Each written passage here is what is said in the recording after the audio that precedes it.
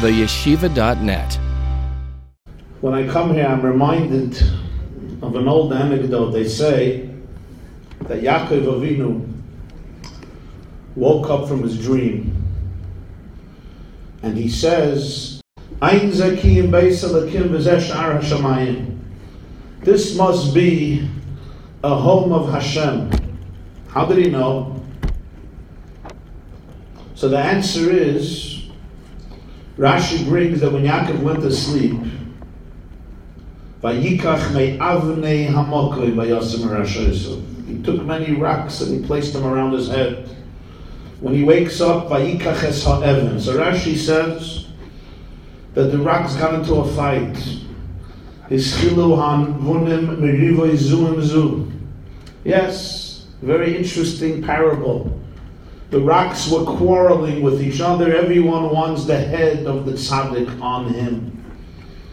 So God has no choice. He takes all the rocks and he makes them one. Yaakov Avinu wakes up and he says, Ein zakim beis Elokim. A place where even the rocks can get into a fight has to be a shul.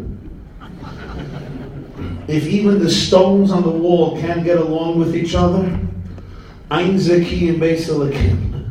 This has to be a synagogue, a temple, a shul. But I want to ask on a more serious note. They were fighting who gets the head. So what does Hashem do? He makes all the stones one. Why did they stop fighting? The head could still only be on one part of the stone.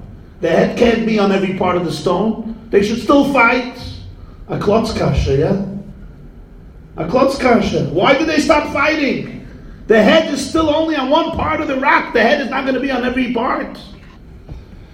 The answer, of course, is, my dear friends, I'll say it in Yiddish and then I'll translate. B'shas mevert eins, b'shas ich ver eins mit dir, art mir nicht, wer hat den Kopf. When we become one, we don't care who gets the head. I know I don't get the head, but we're one. You getting the head is me getting the head. For me to win, you have to win. If I lose, you lose, and if you lose, I also lose. Different model, which I know you learned about this afternoon in these conferences. And the truth is, naturally, in the world we live in the world you live in, even the rocks sometimes fight.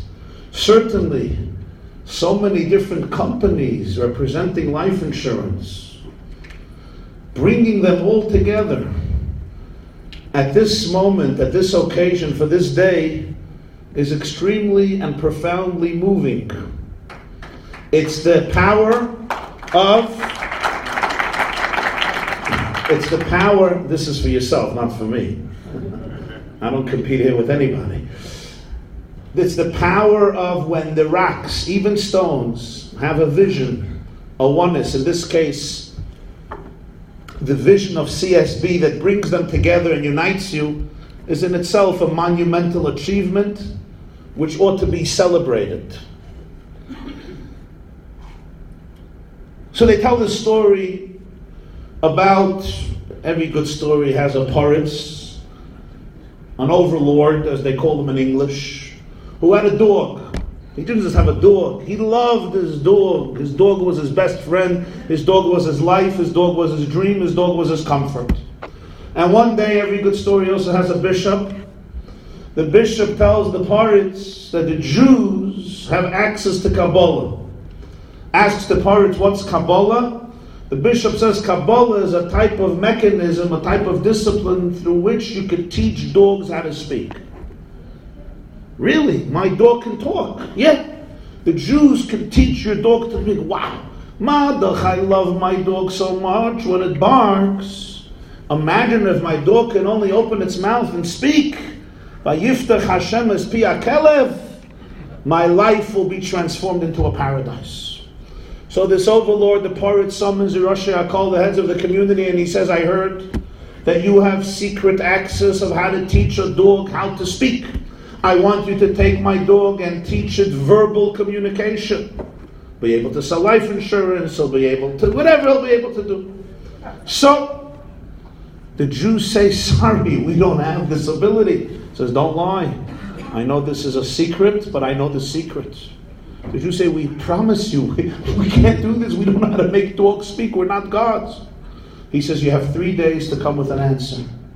If by 3 days the answer is yes, great. And if not, every one of you will be expelled from this town, from this entire city and region. Men, women, children. 3 days.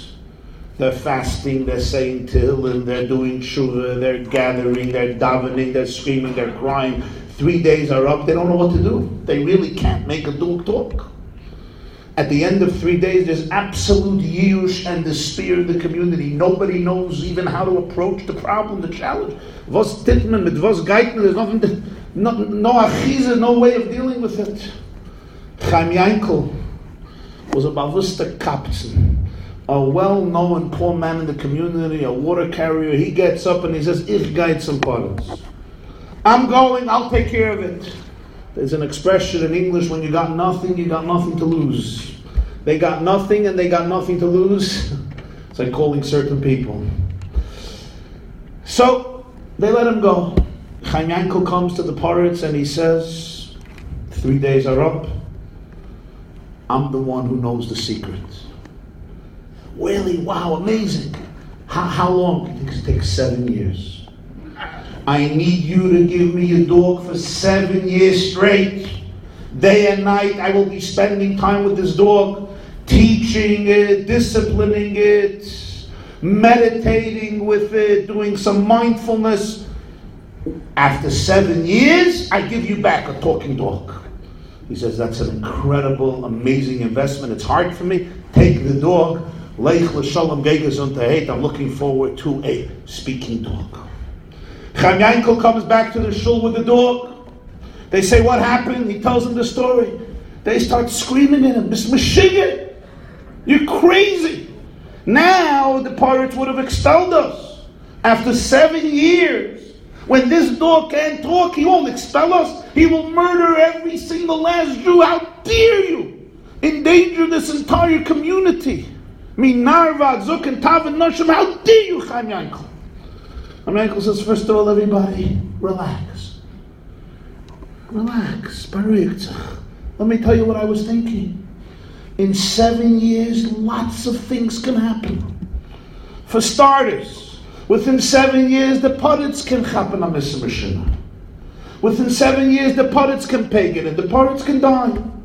Even if the Poritz is alive for 7 years, the Hund can pagan. The dog can drop dead within 7 years. Even if the Poritz and the dog remain alive for the next 7 years, ich can the Chag. I can also drop dead within 7 years. One of the three can happen. So what are you worried? In the meantime, we have 7 years to enjoy. Let's enjoy life. We have a nice dog. Good 7 years. Sheva Shnoisas. They say, Yebura. Live life now. 7 years. 7 years of plenty. Let's party. Let's live it up. Nope. 7 years pass. Rabbi Sai. Karvash Nasa Sheva. 7 years pass. And guess what? The dog is alive. Chai v'kayam. The Poritz is alive, and Chaim Yankel, Baruch Hashem, Larichas Yom V'Shanim Toivus, is also alive. Oy, oy, oy, oy, oy, the day comes, 7 years are over, the Poritz sends a messenger. Give me that dog, give me that great dog who will transform my life into an endless Gan Eden and endless paradise. Chaim Yankel goes to the Poritz himself.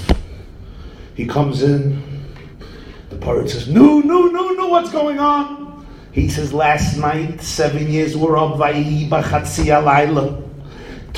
o'clock a.m., exactly as the clock struck midnight, God opened the mouth of your dog. Your dog started to talk. Wow, amazing! What did the dog say?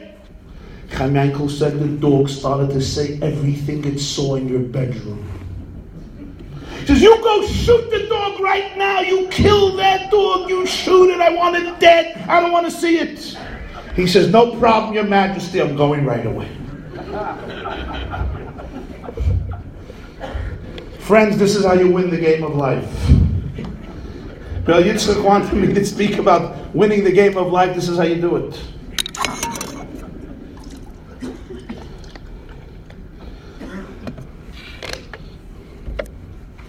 But I want to draw on two lessons from this humorous anecdotal story. And the lessons are not humor, they're humorous too, but they're also quite sincere. And that is, many of us, in order to win the game of life, we have to challenge one tendency, one teva, one regilas, that is embedded in many of us, especially if you grew up in certain places, in certain cultures, in certain communities. And I think the best way to describe it to this crowd is not by saying or using a word or a sentence, but actually a musical note. I'm going to sing to you a musical note. That's what I'm going to do now. And it's this musical note that captures the first lesson.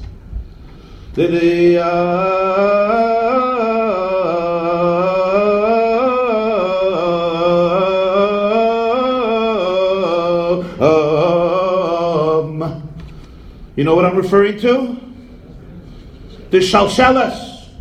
It's found 4 times in the whole Chumash. The first time is going to be the Shabbos. If you won't be outside of Shul, if you'll be listening to Kriyas HaTorah and not trying to be selling life insurance at the Kiddush, you'll hear the Shalsheles, Vayera, next week Chayesara, Vayeshev, and finally Tzav. 4 times in the whole Chumash, Shalsheles. What is this Shalsheles? What does it mean? What does it represent? Why only 4 times? So Rabbi Yosef Ibn Kaspa, one of the Rishonim and the commentators of Chumash, says the Shalsheles represents somebody who's stuck. You know when your CD is scratched? You ever have a scratched CD? Okay, no, duh, no, make the call. No, you know what? Let's just go to sleep. Let me just go watch another video of Rabbi Weiwa instead of calling my client. That's what happens in the office. Oh, yeah, answer. Send them my love. Shalsheles is a person who's stuck. Look even what the Shalsheles looks like. What does it look like? A zigzag, MS. You go this way, you're going to reach out, you're going to get that client, it's a good deal. And then you go this way. And then you go back this way. And in the meantime you wait 7 years. And you wait other the Hunzel pagan, other the Poditzel pagan, the Zuzos pagan. Now sometimes you're going to get lucky. Sometimes you'll get lucky. Sometimes not. Those are the 4 times in Chumash you have the Shalsheles. You know which word is the first Shalsheles? Vayera, you remember? Vayismamo. You know what Vayismamo means? He procrastinated. Gekratzt. Gekratzt und gekratzt und gekratzt ein bisschen mehr. Vayismamo. Why? Why was Lot procrastinating? You know why? He was stuck. You know why he was stuck? I don't blame him. I'll explain to you his psychological condition, and you'll see what he went through, and you'll see how this applies to everyone in their own life. Lot invested his whole future in Sdom. He ran away from Avram, and he went, what was Sdom? Sdom was a gated suburban American community. Great school system, high taxes, beautiful streets, clean, shali, shalach, shalach. Everyone had a life insurance policy in Sdom. Everybody took care of themselves. Beautiful lawns. On Sunday afternoon, everybody mowed the lawns. It was a nice place to live. Not only that, Lot became a Supreme Court justice. Veloit Yoshev, Minu Shofet. He made it to the top. Not only that, his 2 daughters intermarried. Success. He grew up with Avram, with the strange Jew. And he made it in the culture of Sdom. 2 daughters, married high class, Stoimites, and he was elevated to the Supreme Court position. Amachaya. Is this better? Can this be any better? He left Avram, and he is a success story of assimilation. Suddenly, his whole world collapses. Altkracht. His whole world that he invested in crumbles. This is what happened to Jews in Berlin, in Germany, in Vienna in the 1930s. It happened to Jews in Spain in the 14th century. It happens in our history. Suddenly, his own sons-in-law, they look at him and comes to Meshugina. When he asks the people of Zdom, don't harm my guest, what do they say? Ha'echad balagur, vayishpat shafet. You're a dirty Jew. You're a ger, you're a foreigner, you're an alien, bist a fremde. Vayishpat shafet, you're going to tell us what to do. You're never going to be a wasp. You will always be the Jew with the nose. You will always be the alien. Vayishpat shafet. Suddenly, the whole world that he invested in is crumbling in front of him. Vayisma mo. Vayisma mo. He can't decide where to go. There's a shalshelis. You know where the next shalshelis is? No, that's the third. You're skipping. Vayoymar by Eliezer. Vayoymar. He's asking Hashem for a girl for Yitzchak. He was stuck. You know why? What did he want? He had a meidele. He told Avram, "Ich hab dich a feine meidele." By Sruchel valedictorian. What are you going to schlep the Charon? I'm by Sruchel, by Sora, by Schana, by Snifka, by Yaakov, whatever. I don't mean to discriminate. But a valedictorian. What are you going to strange? The Charon was geist to verhackte Plätze. Vayoymar. He davened, but he was stuck. He didn't want it to happen. Sometimes you pray, but you don't really want it. Achas sha'alti ma'is Hashem, oisa avakesh. Sometimes you ask for things, but be careful, it might happen. You know, you ask your shviga to come for Shabbos. She might say yes, be careful. Why don't we spend Pesach together? They might take you up on your offer. You want to go out for dinner? They might say yes, remember. And then you're like, oh, you gewalt. Oh, the doctor said it's an emergency appointment. Oisa avakesh. Stuck. What's the third salshelis? Vayemoin. Yosef said no, but was it simple? Soite daf lamed vav, Rav Shmuel, Chad Omar, lasas srocha, vayovay abaysa, lasas malachtoi. It was difficult. He was 17 years old. She threatened to kill him.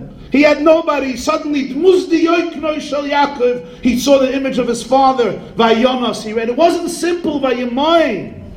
There was a lot of sacrifice. The fourth is a little more complicated, Vayishchat. The last time ever Moshe would do the Avodah in the Mishkan. Right now he has to give it over to Aaron, his brother. It wasn't so simple. Vayishchat, Parshas Tzav, al Shalshalas. What does this mean in life? What this means in life is we all have our Shalshalas moment. You have it in your marriage. You have it in your family life, you have it in your career, you have it in your vocation, you have it in your own psychological, emotional, and Jewish life. It's called the Shalshelis moment. There's a force pulling you here, there's a force pulling you there, and what do? We say, let's wait. Vayisma, let's wait. Some of us wait 7 years till the dog dies. Some of us wait 17 years, and some of us wait lo'olam v'ad ad biyas gold tzedek til tchiyas hameis. There are three types of people. There are those who make things happen, those who watch things happen, and those who want to know what happened. There are three types of Jews: Shlomil, Shlomazels, and Nudniks. The Shlomil pours the soup on the Shlomazel, and the Nudnik wants to know what type of soup was it. And then there's the guy who pours the soup on himself and wants to know what type of soup was it. That's all three b'chadam achta. We have our shalshalas moment. We're torn between contradictions, between different forces. We have fear on one side and conviction on another side. We have vision on one side and we have insecurity on another side. We have powerful chaloimus and dreams for our future, our family's future on one side, but we have all this inner stuff that we never got over with on the other side. Vayismama. So you sit at your desk and you eat another cheese Danish. And then an hour later a beef and salami sandwich. And then it's already time for Tayamel. Soon going to be Thursday, it's already time. And then Baruch Hashem Shabbos, you go to the liver and the eggs. The tzibulach and the leather. And the bottom line is, Vayismama. We remain right in the middle of that shalshalas for years and years and years. Yoel Loit, I said Yoel. Loit was lucky. He had a malach. Vayoitzu. He had two angels. They schlepped him and they said, out! But his wife wasn't so lucky. You know what she did? She looked back. She couldn't get out. We look back. Even after we make the decision, we look back. And what happens? We become salty. We become bitter. Many of us have had experiences in life that were bitter. You have to learn how not to look back. You look forward. Napoleon, in the middle of one of his wars, he was a mighty and sometimes insane warrior. His ego knew no bounds.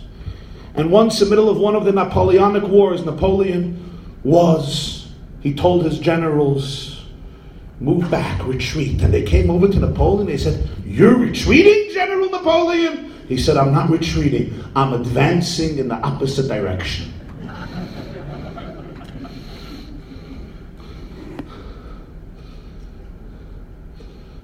You have to identify your shalshalas moment and have the courage to transcend it. I once heard from somebody, a wise man, a holy African American brother who was a disciplined man. And I heard from him, he said, my father taught me, he said,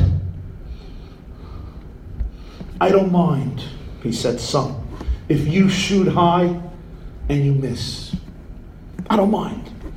I mind if you shoot low and you don't miss. That's what I mind. You shoot high and you miss, you aim high and you miss, good. My problem is you're going to be frightened to take a leap. You're going to be frightened to take a jump. You always can't miss. You'll always call the same type of nudnik. Let's face it, in your field, rejection is the name of the game. Especially Jews who don't have patience. Right? And already when they hear your voice, they get into a bad mood. Just your voice. Some of them hang up, and some of them tell you a line that may trigger all of your insecurities from when you were 6 years old and your teacher told you were stupid. And now you're 46 years old and this guy tells you you're stupid, and suddenly you're back in cheder. And when you came home, your father heard what the teacher said about you, so he gave you some extra dosage of love. Just to make up for what you didn't get in school. And now you're on the phone, you have a big mishpacha, you're this big guy, you even have an office with a window they gave you. Ad kedekach, you already rose up on the ranks. Your mom is from the fine schmeckers. You're soon going to be tzaddik yisoid oilam amad ayamin patah shachayzek bafte yoyne kol nidrei ne'ilip s'chisa'orin honoree by the dinner outs. And this guy gives you avayatzmach perkone on the telephone, and you're a 6-year-old baby, you don't know what to do with yourself. And then right after that, your wife gives you a call and tells you what she thinks about you. So what do? Either you go to the pantry and you eat, or you go to the pantry and you drink. There's nothing else to do. Either you numb your pain through food, or you numb your pain through drinks. And Baruch Hashem in the Jewish religion, we have both of them non-stop. A rabbi told me that the sheriff of the community, he lives in a small community, he wanted him to understand Jewish culture, so he invited him over for Shabbos. So he comes Friday night, the rabbi says, no, we're going to make Kiddush. After Kiddush, Alachayim. After the fish, Alachayim. After the soup, Alachayim. After the kitchen, the chicken, Alachayim. After the challah, Alachayim. The kampot, Alachayim. 7-layer cake, Alachayim. Friday afternoon, Shabbos afternoon, the Chvar Kriyas HaTorah, Nach Kriyas HaTorah, after Musaf, after the Cholent, before the Cholent, the middle of the Cholent, Shalosh Shudas Avada L'chaim, and then Havdalah. The whole Havdalah is one big L'chaim. Mitzvah Shabbos, the sheriff, who was a real Skinner, comes over to the rabbi and he says, it was a wonderful, wonderful Sabbath with you. And now at last I understand why Orthodox Jews don't drive on the Sabbath.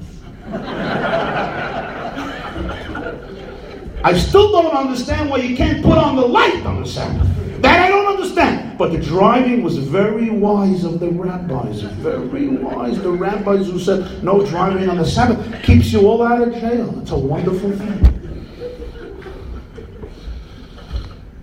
For me to win in the game of life, I have to be able to confront my shalshelas. Whatever your shalshelas is. By light, it was philosophical. He couldn't decide if he's a Jew, if he's a nephew of Avraham Avinu, or he belongs to Sdom. Which one? By Eliezer, it was his personal ambition. He wanted Yitzchak as a son-in-law. Was it a bad idea? Also for Natan. For Yosef, it was very emotional. And for Moshe was giving up one of the greatest privileges. And all of us have it in our own way, in our own little world. And I have to be able to be my own angel. To schlep me out and say, go and don't look back. Because if you look back, you're going to get salty. You're going to be a bittere Mensch. Bittere Menschen? And you're not in a field of work where you can afford to be bitter. I will tell you about the life insurance agent who came to me to try to sell me life insurance. Okay? Without name, I was once telling a story, so somebody says, without names, who was it? Okay, I'm gonna stick away from the names. He came to me, I really didn't have patience. I'm from Chaim Yankel's group. So he went to my wife. He went to my wife to try to sell life insurance to my wife. My wife is an edel lady. She's a tzaddikus too. She's married to me and she stays married. She's a short tzaddikus. But besides being a tzaddik, she's also edel. She's a refined person. So he goes over to her and he says, I have an unbelievable offer for you. I want to explain to you how you present it. This is a tremendous lesson. His charisma, his charm, most importantly, his sensitivity. He tells his wife one day, your husband is going to drop dead. And you're going to sit shiva and you'll be crying. And everybody will come and tell you, Rabbi, why, he did this, changed my life. I listened to him all day. I was supposed to sell life insurance, but I didn't. I listened to him. I watched this, WhatsApp this, I liked, I didn't like, I was inspired, I was almost inspired, I love him, I hate him. I'm upset at him, ouch! And you're crying and crying. He says, and then I'm going to come into the Shiva house. And I'm going to be the first one to put a smile on your face. I'm going to tell you there's $3 million waiting for you. This is what I call tact. This is tact. They say a Maisa. A guy never died. His name was Larry. He was an addicted poker player. You know poker?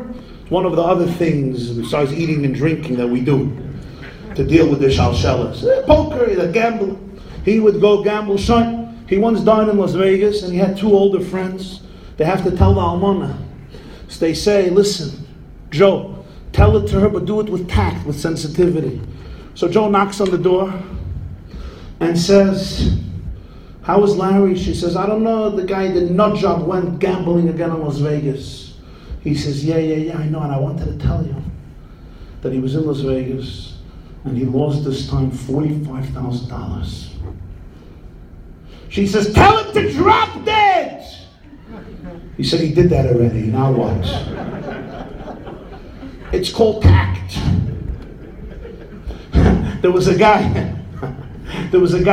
talking about dogs. He loved this cat. I know this is not an island probably that's into cats, right?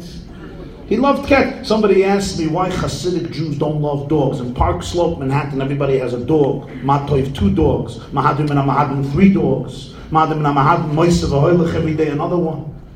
Why is it she doesn't see if his dogs? I said, very simple. When you got 15 kids in the family, there's enough action in the house. There's no need for the dog. It's fine. So, this guy loved his cat and he loved his mother. And he lived with his, an old bach. He loved his mother, he loved his cat, and he lived with them. One day his brother says, listen, Stephen, you got to go on vacation. 20 years you're with this cat and mommy. You need time to breathe.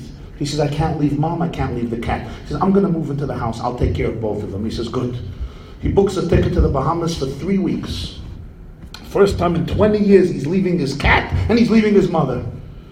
His brother moves in, everything is beautiful, he lands in the Bahamas, books himself a room in a hotel, in a suite, relaxes. Imagine 20 years he didn't have vacation. As he's unpacking, the phone in the hotel room rings, he picks up the phone, it's his brother. His brother says, you know your cat? Yizgadal v'yizkadash, the cat is dead. He says, well, what happened? Says, you left to the airport, you left, the cat ran out, ran into the street, a truck came, ran over the truck, ran over the cat. I called him Mesaskim Chevre Kadisha, Zechroine Levrocha Olav Shalom. The poor man is devastated. He's weeping and weeping. This is Mamish, his beloved pet. After 20 minutes, he tells his brother, you know, you have to learn tact. You don't call me and say your cat is kadalvi is kadash. You know how much I love that cat. He said, how should have I told you? He says, you should have told me that your cat went up to the roof. Tomorrow you call me and you say the cat is not coming off the roof. The next day you call me and you say the cat is still on the roof. The next day you call me and you say the cat is at the edge of the roof. The next day you tell me the police can't get the cat off the roof. And the next day you tell me the cat fell off the roof. So for 5 days I can prepare emotionally for the death of my cat. You don't call up and say, Yizgadal, your cat is dead, it's disgusting, you're insensitive, you're tactless. He says, okay, I'm so sorry, I learned my lesson. He says, now tell me, how is mom? He says, mom is on the roof. So yes, when I speak about, I just got that, it's pretty funny. When I speak about transcending your shalshelis moment, it means you sometimes need courage.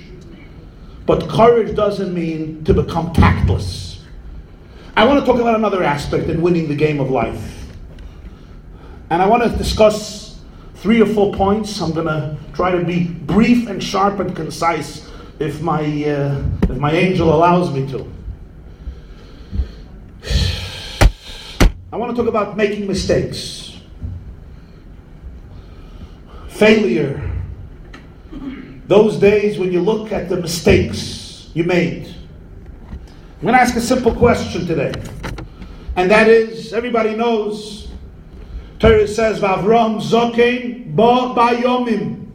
Says the Zohar, he came with all of his days. Not one day was missing. Ask the Mefarshim, Ben Shalosh Shanim Hikres Boirei. The Rambam says, Ben Mem Shon Hikres Boirei. For 40 years he worshipped idols. How do you say he wasn't missing even one day? Doesn't make sense. Even 3 years. Eikev Asher Sham Avram B'Kaili. Kufay and Beis, not Kufay and Hay. Years were missing. How does the Zohar say, Ba Bayomim, he came with all of his days? And the answer, my dear friends, is simple and profound. The search for truth, even when we still did not discover it, is part of living a wholesome life. You don't begin to live a wholesome life when you find truth. You begin to live a wholesome life when you're searching for truth, even if it may take you years to discover it. Avraham Avinu was steeped 40 years in idolatry because he was looking for truth. He asked his father, he asked his mother, he asked his grandfather, he experimented, he went here, he went there, he went there. Of course he made mistakes. He went down this road, it was false. This road was false. This highway was false. This journey was false. But that's the only way you could make your way through a maze until you find your real destination. These mistakes are not real mistakes when you understand that that is the only way a person can discover any level of truth. I once read, I can't verify the authenticity of the story, but I like the message. An IBM senior manager made a horrible business mistake and he cost the company $10 million. He came in the morning and he gave in his resignation papers and he said, listen, this was a horrible mistake. I resign, no severance pay, you don't owe me anything. If you don't sue me, I'll be thankful. The CEO tells him, where are you going? He says, I'm leaving the company. He says, why are you leaving the company? He says, what I did to you. Instead of you firing me with all the strings attached, the right thing for me is to resign. He says, you're not leaving this company. I just invested $10 million in your education. You go nowhere. Not only did he keep it, the loyalty that this manager displayed in the future years was unprecedented. You can't buy such loyalty. But what he was teaching him is, a mistake is only a mistake if you don't learn from it. If you learn from a mistake, not a mistake, it's education. What does the Gemara say in Yuma Daf Pevav? Rish Lakish says, when a person does tshuva out of love, zdoines nasa like achias. Sins become like mitzvahs. How can a Avera become a mitzvah? The Marshal says, doesn't make sense. Lo yechet nisker. The answer is, it's very, very deep.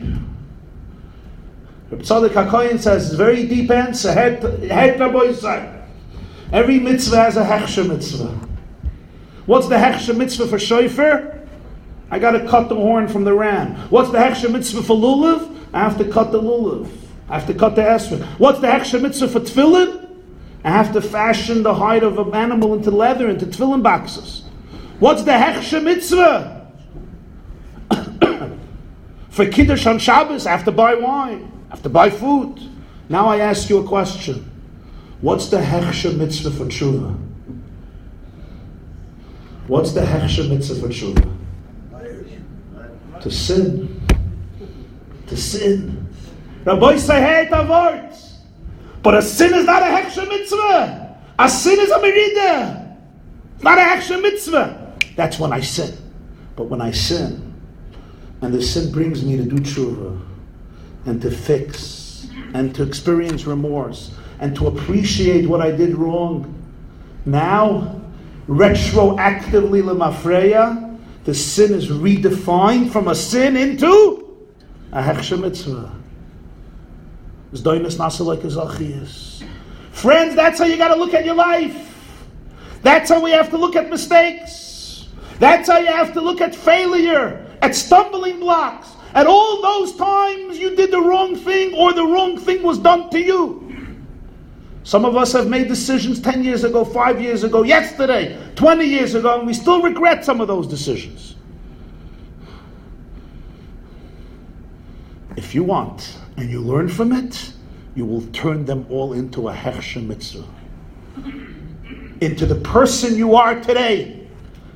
The success you can be today from those mistakes is unlike any other type of success. Why? Because doines nasa like is the sin itself becomes a mitzvah, becomes transformational.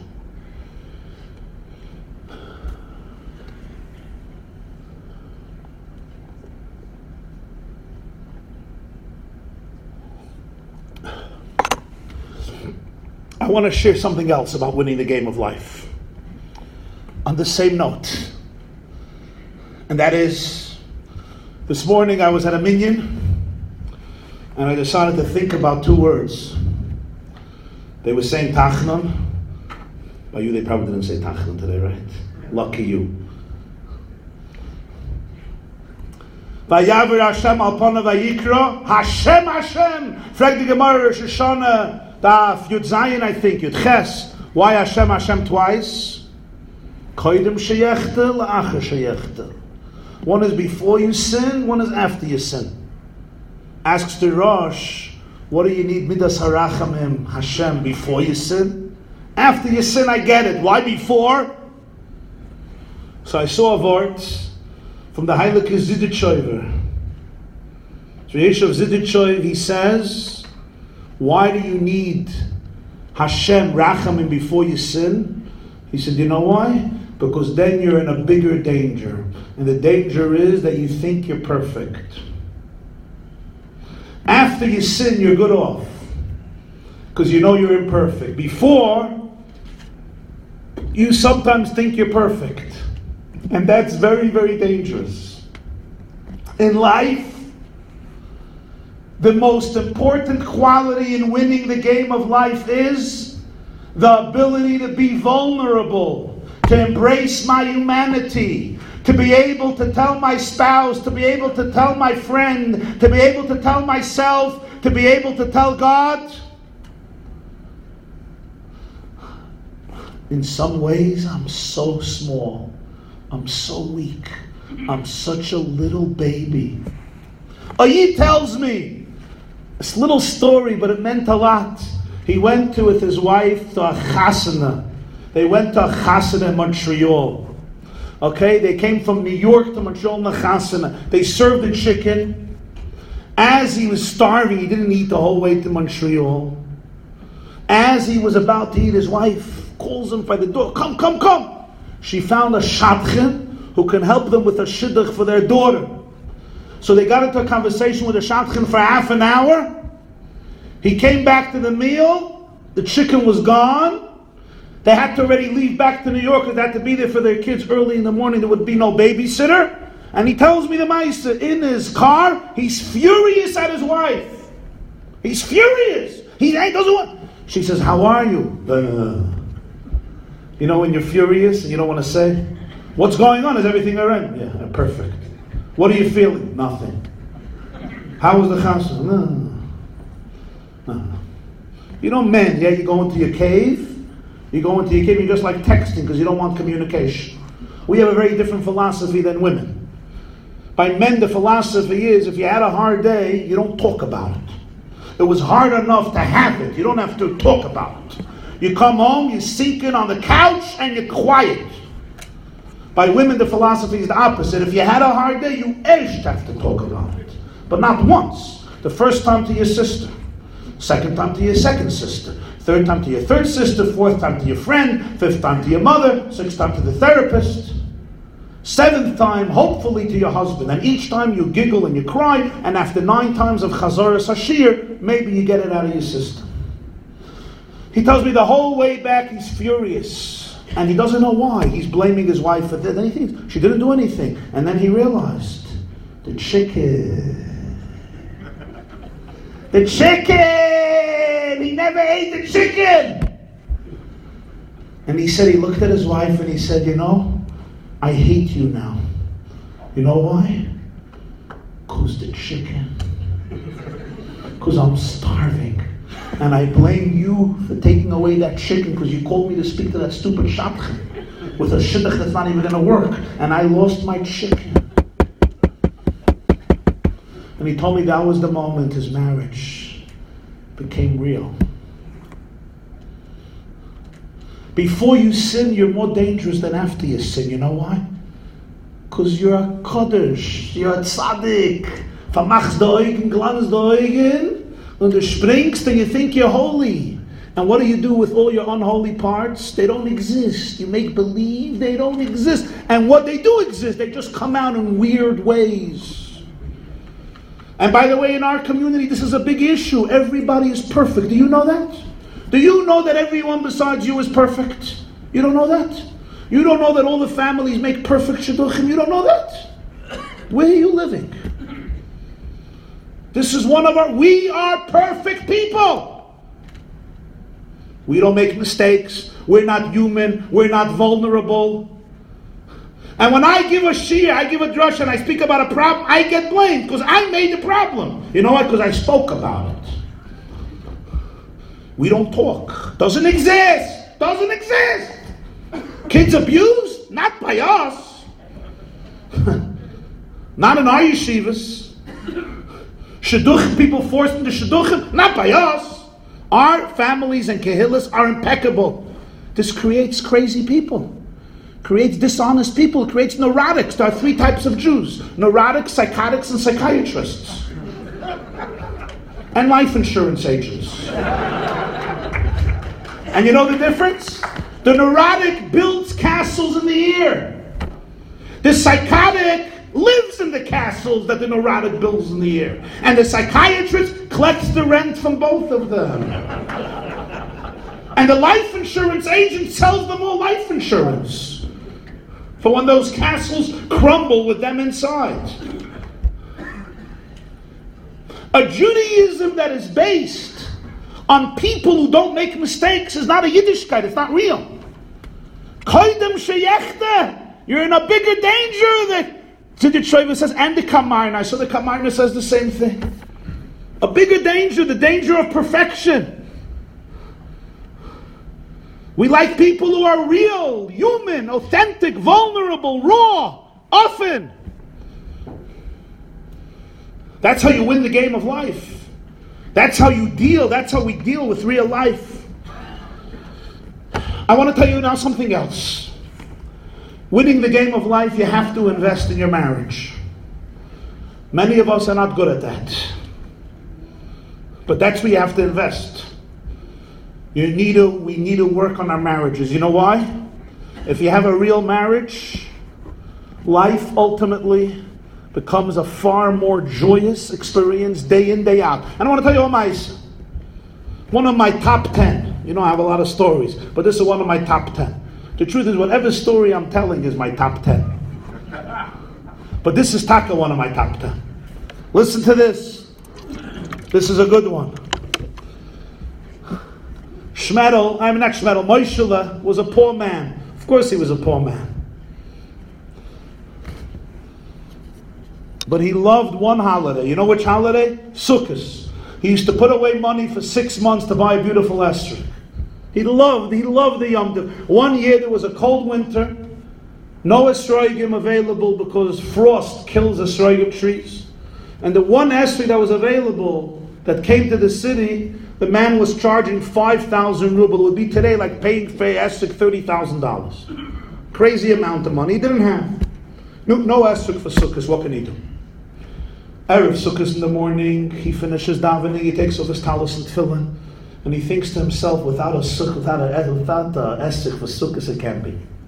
But where do I get 5,000 ruble? Then he thinks to himself, when is the next time I need tefillin? 10 days. Today's Erev Sukkot, I have 9 days of Sukkot and Chester. Then I need Sukkot, 10 days. I'm going to sell my tefillin, he had beautiful tefillin. I'll buy an esrog. Sells his tefillin, 5,000 ruble. Goes to the next city, buys esrog of 747. Jumbo, beautiful, impeccable, flawless agishmak of an esrog.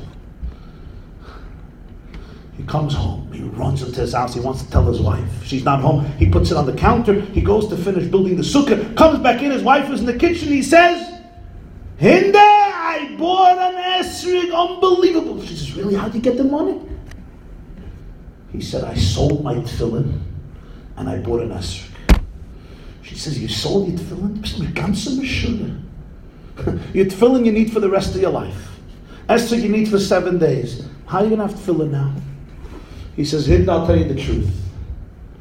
I finished putting on tefillin today, and then I said, for 10 days, Hashem doesn't need my tefillin. What's the mitzvah of the day?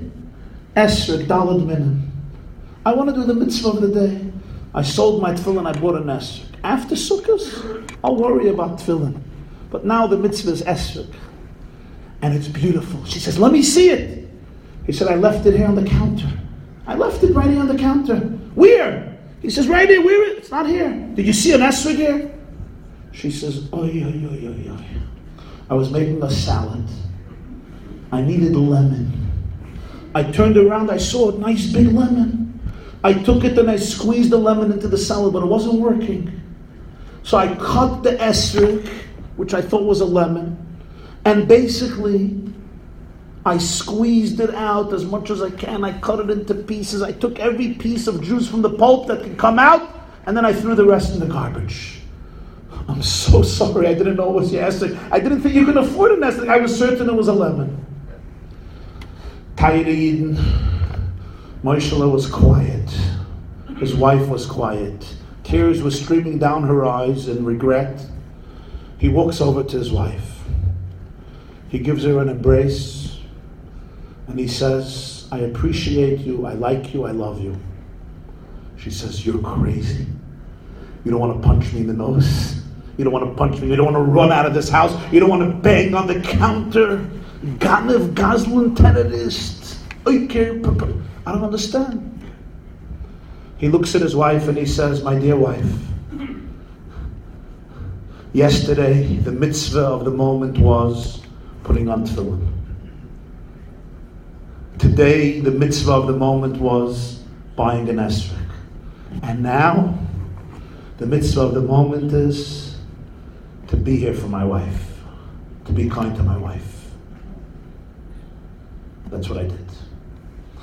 And when I heard that, I understood that's what it means, winning in the cycle or winning the game of life. And I'll tell you why.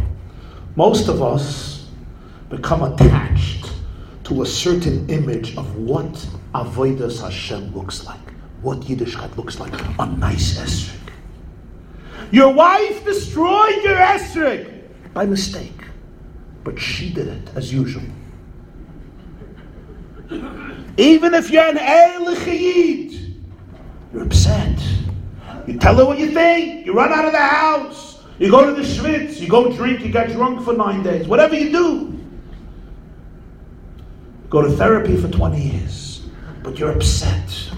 But Moshe understood that's not what Yiddishkeit is. The Toldos Yaakov Yosef quotes the Baal Shem Tov. The Gemara says in Tainis Daf Chav La'olam Ya'yadam Rach Kekona V'ayeh Kosher Ke'eres. You should always be as soft as a reed and not harsh as a cedar. So the Baal Shem Tov said it means in Avodas Hashem. Don't think that Yiddishkeit has to look a certain way. That's kosher keres, rach kekana. Now the mitzvah was tefillin. Then the next moment the mitzvah is esrog. And now the mitzvah is to be here for my wife. That's what it means to live with Hashem every moment. I don't worship idols. I don't turn certain aspects of Yiddishkeit into a getchke and say, this is God. No. I serve Hashem every moment new with complete flexibility, with complete openness. What is the divine opportunity right now? The fact that his wife destroyed the esrog, that was also godly. That was also Bahashgacha. That was also Elikus. Einoid Milvado is even when she turns your esrog into a lemon in a salad. Your 5,000 ruble esrog is now lemon in a salad. Expensive salad. That's also godly. That's also Einoid Milvado. What's my opportunity right now? What's the calling right now? To be here for my wife. I'm flexible. I'm open. I'm not trapped in a certain version of Yiddishkeit. You know what this Jew was left with, Moshe? He had no tefillin. He had no esrog. But he had God. He had Hashem. And he also had a marriage. He also had a marriage. He could have lost his esrog, lost his lulav, lost his tefillin, lost his God, and lost his wife too. But he had Hashem. So here I finally come to our own winning, our own game of life, especially when it comes to Yiddishkeit. CSB, one of its first beneficiaries was my good friend Rabbi Avram David Weiss in Monsey, whom I went to visit Hoshayna Rabbah. His wife called me and she asked me, she said, Rabbi Jacobson, I asked my husband what would be a Simchas Beis HaShayeva treat for him. So since Rabbi Avram David spends with me 3 hours every day, because due to the technology that you guys sponsored, the CSB, he could listen to Shiurim, watch Shiurim. So I have the schus, without even knowing it, to be his chavrusa almost 3 hours every day. And when I came into the house, I see this Japanese guy looking at me as though I was Eliyahu Hanavi and Mashiach ben David together, or Nebuchadnezzar, whoever it was. And I ask him, why are you staring at me? He says, oh, you're actually a real guy? Because I watch you 3 hours a day. You say interesting stuff you say. He likes you. So he told his wife with his eyes, he motioned to his wife that a Simchas Beis retreat would be if I come. So the other days I was away, but I was out of town, but Shana Rabbi was there. So they arranged a whole band with zamrim, with menagnim, with mesamchim, with tances, with instruments. A beautiful. We had a Shana Rabbi in the afternoon. A gewaltige Simchas Beis Hashevim, hat getanzt und verbracht und gerett und geschmust.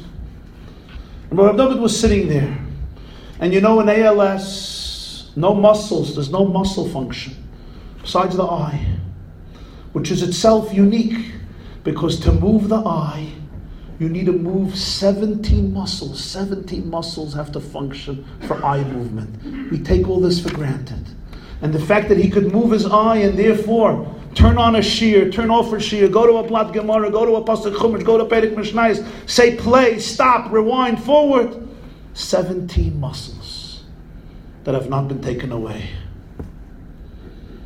I'm sitting there, but everything else, there's no muscle movement. So the whole body, it's like a neshama. It's a neshama that's not affected by gashmis, because most of the body literally just sits there as a keli, as a house. I touched his hand, but when you touch the hand, you don't feel vitality. The hand just remains in one place. And then I have to share something I saw. And I share it. It's not easy to share, but my eyes were fixed on it for a few minutes, and I was thinking about it since then. As I was sitting there and talking to him, and we were singing and dancing, and I said some shmuz and a divrei Torah, divrei chassidus, a Shana Rabbah in the afternoon during the time of the Suda. His son, a young boy, 10 or 11 years old, sat down near his father. He sat down near his father, and he put his hand on his father's hand. His father's hand was on the wheelchair. Just naturally, it just slides down there. And he put his hand on his father's hand, and he kept his hand on his father's hand. And I was looking and watching this. And I thought to myself, when I touched his hand, I thought to myself, wow, how tragic. It's lifeless, the hand. For his son, he was holding on to his father. His father can't speak to him. His father can't kiss him. His father can't hug him. His father can't share with him. His father can't learn with him. His father can't teach him. What he can do is put his hand on his father's hand, and for him, he was touching his father, and he wouldn't let go. Another person would look at the hand and say, sick man's hand, lifeless. This child, he had his father. A difference of perspective. And then I thought to myself, you have two Jews. One Jew puts on tefillin, puts on his talis, says Kriya Shema, davens mincha, davens maidiv, kisses a mezuzah, makes a bracha, says Amen Yeishmei Rabbah, makes Kiddush on Shabbos, learns a Perek Mishnayos, learns a Pasuk Chumash, learns a Blat Gemara, and it's lifeless. Mamash lifeless. Why do? You do it because your mother told you to brush your teeth in the morning, and your father told you to go to shul in the morning. So you do it. What are you going to do? Move to Kentucky? If you're Chabad, you could do that. But where are you going to move? To Montana? You'll go visit Montana. You'll visit Montana, Kavayachal, for whatever reason. And another person does the same thing, and his father, it's his father. He's connecting to the ultimate truth. He's connecting to infinity. He's connecting to his soul. He's connecting to Hashem. It's all about what's happening right now, in this moment. Judaism doesn't look like anything. It has no image. You know what it looks like? It looks like whatever is happening right now at this moment. That's where truth is. That's where God is. That's where Avodas Hashem is. Stop drawing pictures of what it has to look like. It doesn't have to look like anything. It has to look like what it looks like. And if you can tune into that, and embrace your humanity and embrace the opportunity of what Hashem gives you this moment, that's it. And I'm going to conclude with a story.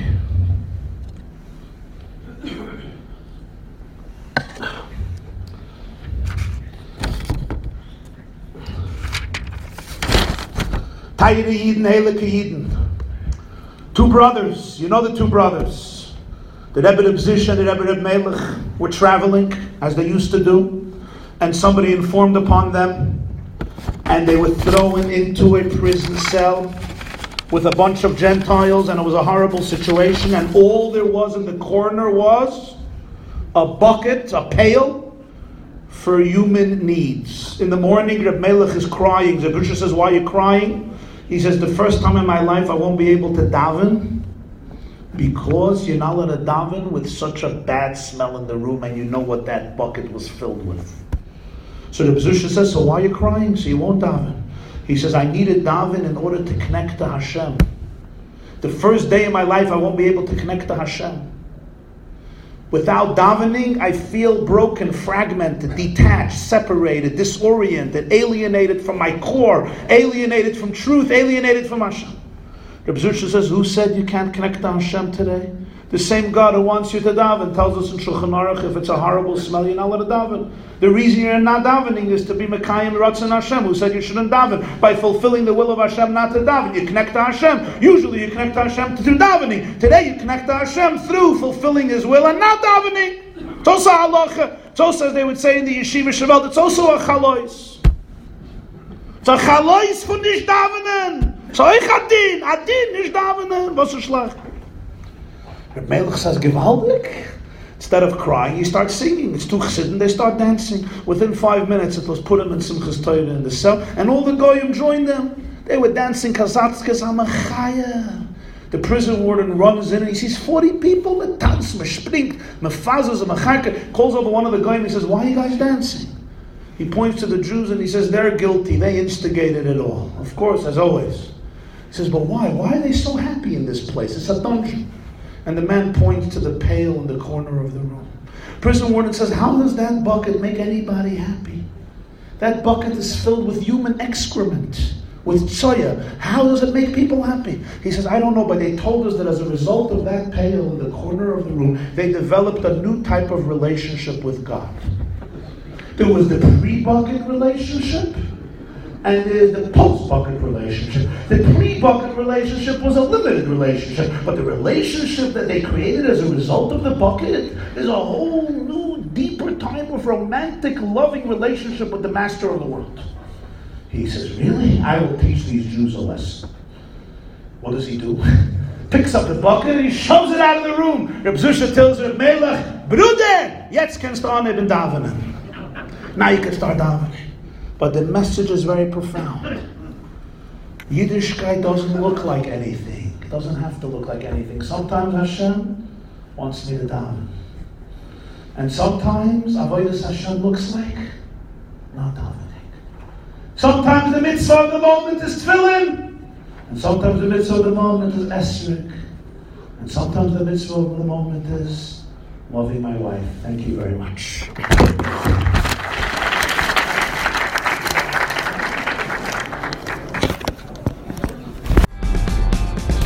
This class is brought to you by theyeshiva.net.